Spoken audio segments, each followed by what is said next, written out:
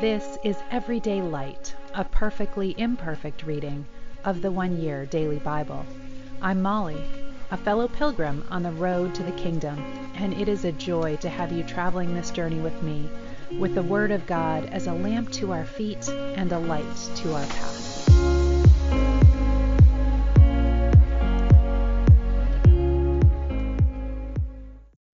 Welcome. This is the One Year Bible reading for January 6th, and we are in Genesis today, starting in chapter 13, verse 5. And in these readings, we are covering so much of Genesis. So today we're going to look at the conflict between Abram and Lot, which is such a great example of conflict resolution to us, and end with the Abrahamic covenant.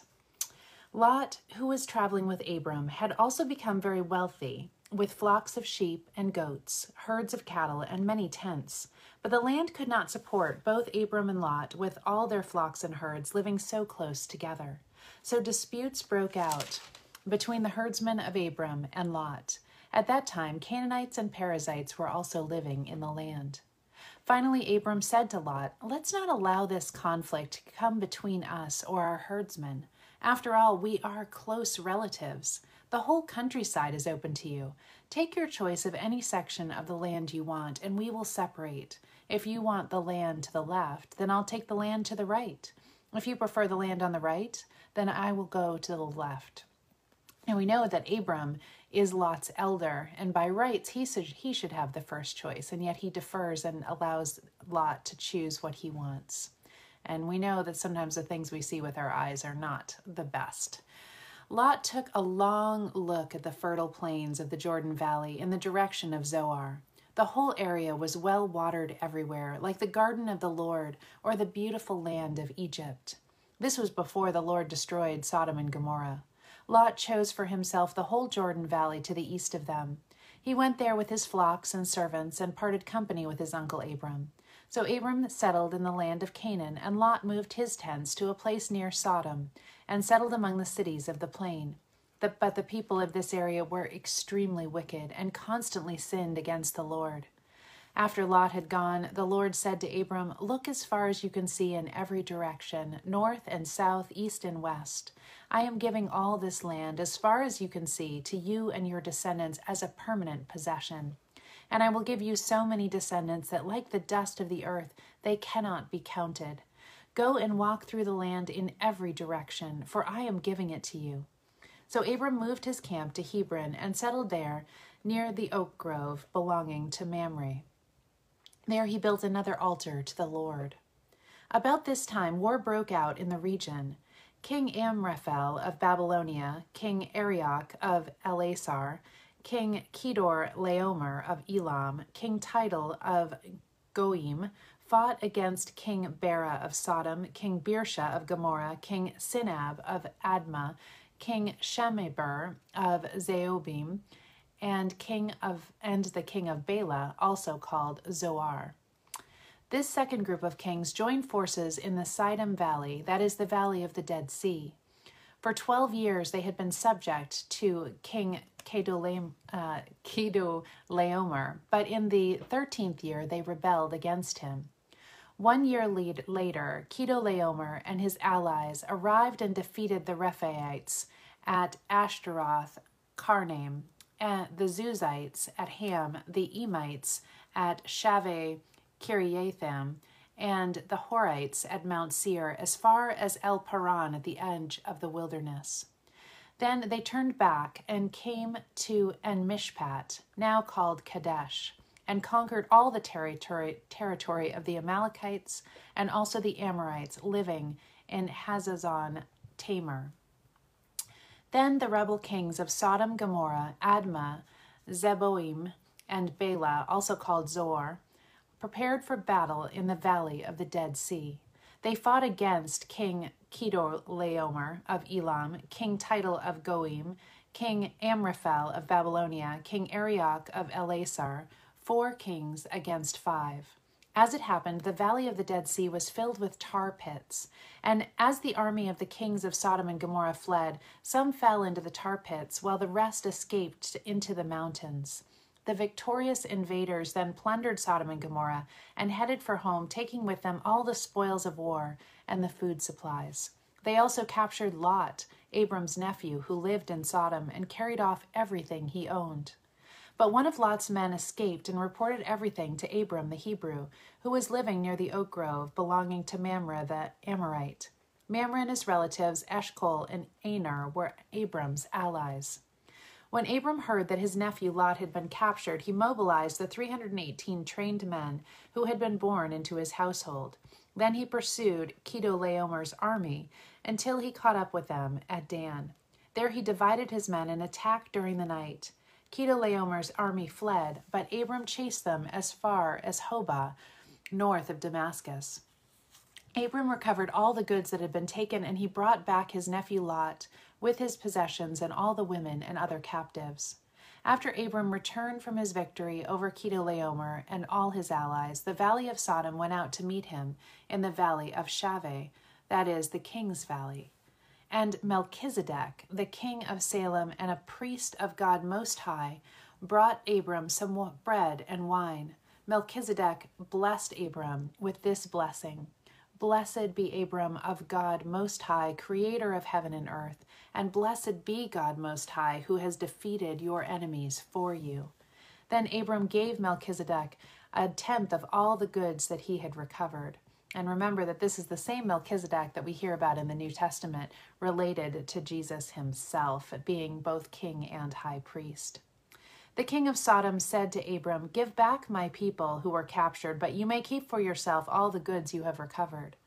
Abram replied to the king of Sodom, I solemnly swear to the Lord, God Most High, creator of heaven and earth, that I will not take so much as a single thread or sandal thong from what belongs to you. Otherwise, you might say, I am the one who made Abram rich.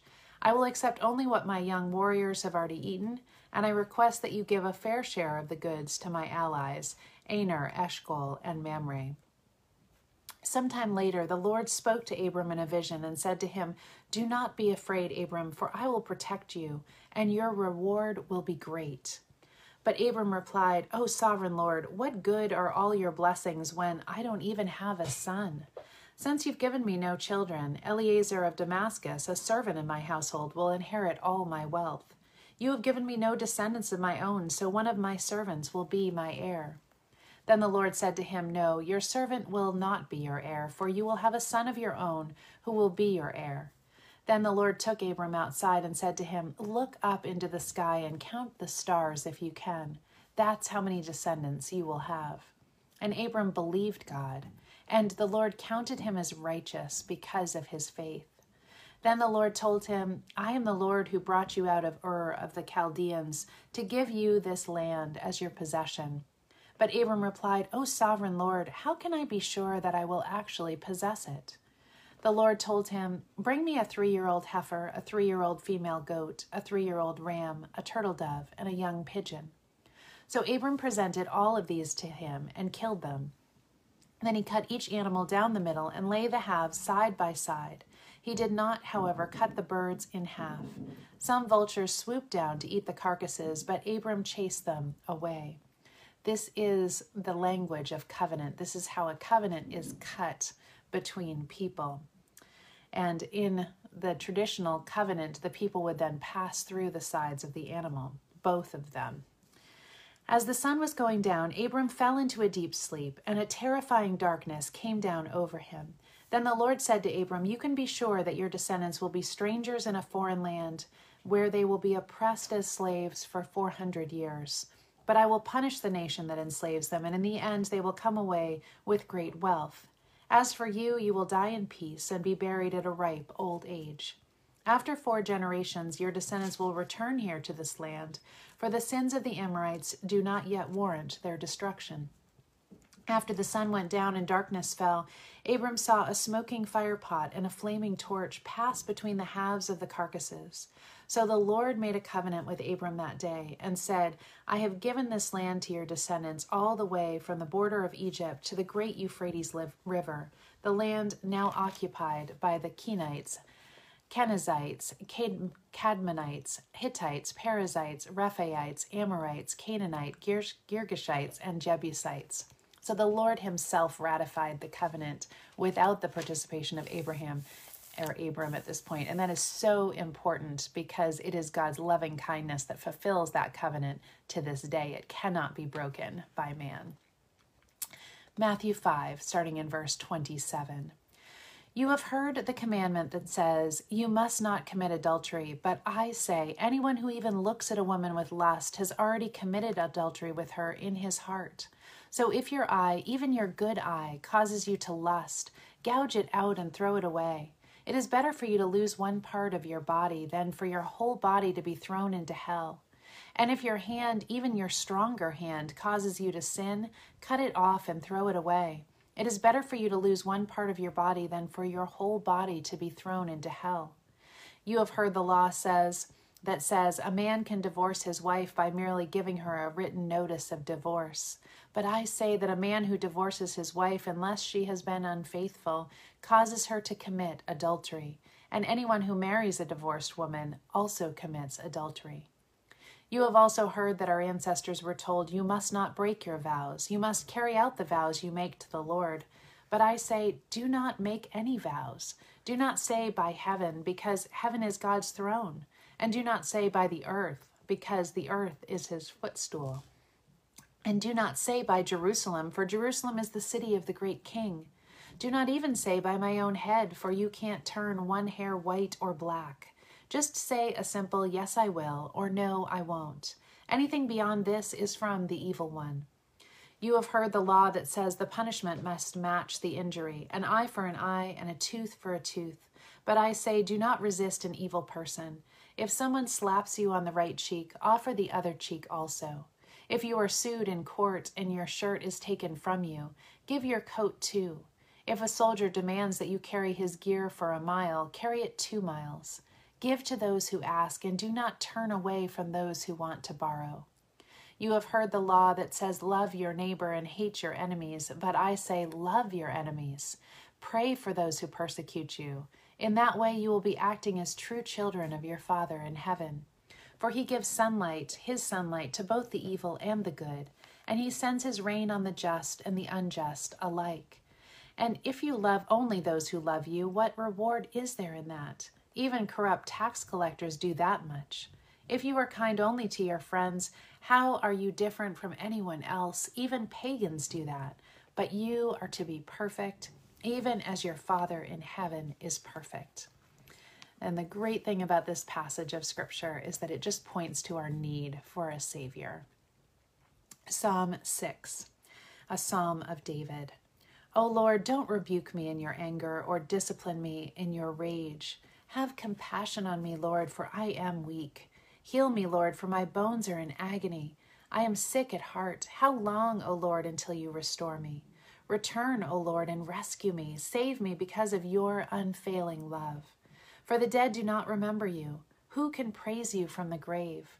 I am worn out from sobbing. All night I flood my bed with weeping, drenching it with my tears. My vision is blurred by grief. My eyes are worn out because of all my enemies. Go away, all you who do evil, for the Lord has heard my weeping. The Lord has heard my plea. The Lord will answer my prayer. May all my enemies be disgraced and terrified. May they turn back suddenly in shame. Proverbs 1, 29 through 33. For they hated knowledge and chose not to fear the Lord. They rejected my advice and paid no attention when I corrected them. Therefore they must eat the bitter fruit of living their own way, choking on their own schemes. For simpletons turn away from me to death. Fools are destroyed by their own complacency. But all who listen to me will live in peace, untroubled by fear of harm. And to end, we are turning back to Selwyn Hughes as he is discussing the Songs of Ascents, 121. And we left yesterday at a cliffhanger. And today we pick up with The Lord Will Watch Over Your Life. We pick up from where we left off yesterday when we were considering why, in the light of the verses that promise divine protection, verses 3 through 6 of 121, God's people still suffer physical affliction and accidents. These words have to be set in the context of the whole of Scripture, and nowhere in the Bible is there the faintest suggestion that the life of faith exempts us from problems. In terms of the physical, there is the promise of healing, and that must not be minimized. And there are many instances of divine protection and deliverance from danger in the Scriptures. But we are not to assume that because we are believers, we shall never suffer physically. The promise of this psalm is not that a believer will be kept from accidents or sickness, but that these and similar difficulties do not have the power to affect us spiritually. Notice again what the psalmist says in verse 7. The Lord will keep you from all harm. The New King James Version says, the Lord shall preserve you from all evil. And the promise then is not that we will be kept from hurt, but from harm. The two are quite different. 6 times in this psalm, the Lord is described as the keeper, the one who watches over us. He may not, as someone has put it, stop the waves from buffeting us on the outside, but he will stop them from buffeting us on the inside. Each step we take on life's journey, we must sing of the fact that though evil may come to us, it will not cause our downfall. Our Father and our God, help us sing this song too, the song that tells of our constant traveling companion, who assures us that though sometimes the envelope gets tattered and torn, the letter inside stays safe. Hallelujah. Amen. Love you all. Have a beautiful day.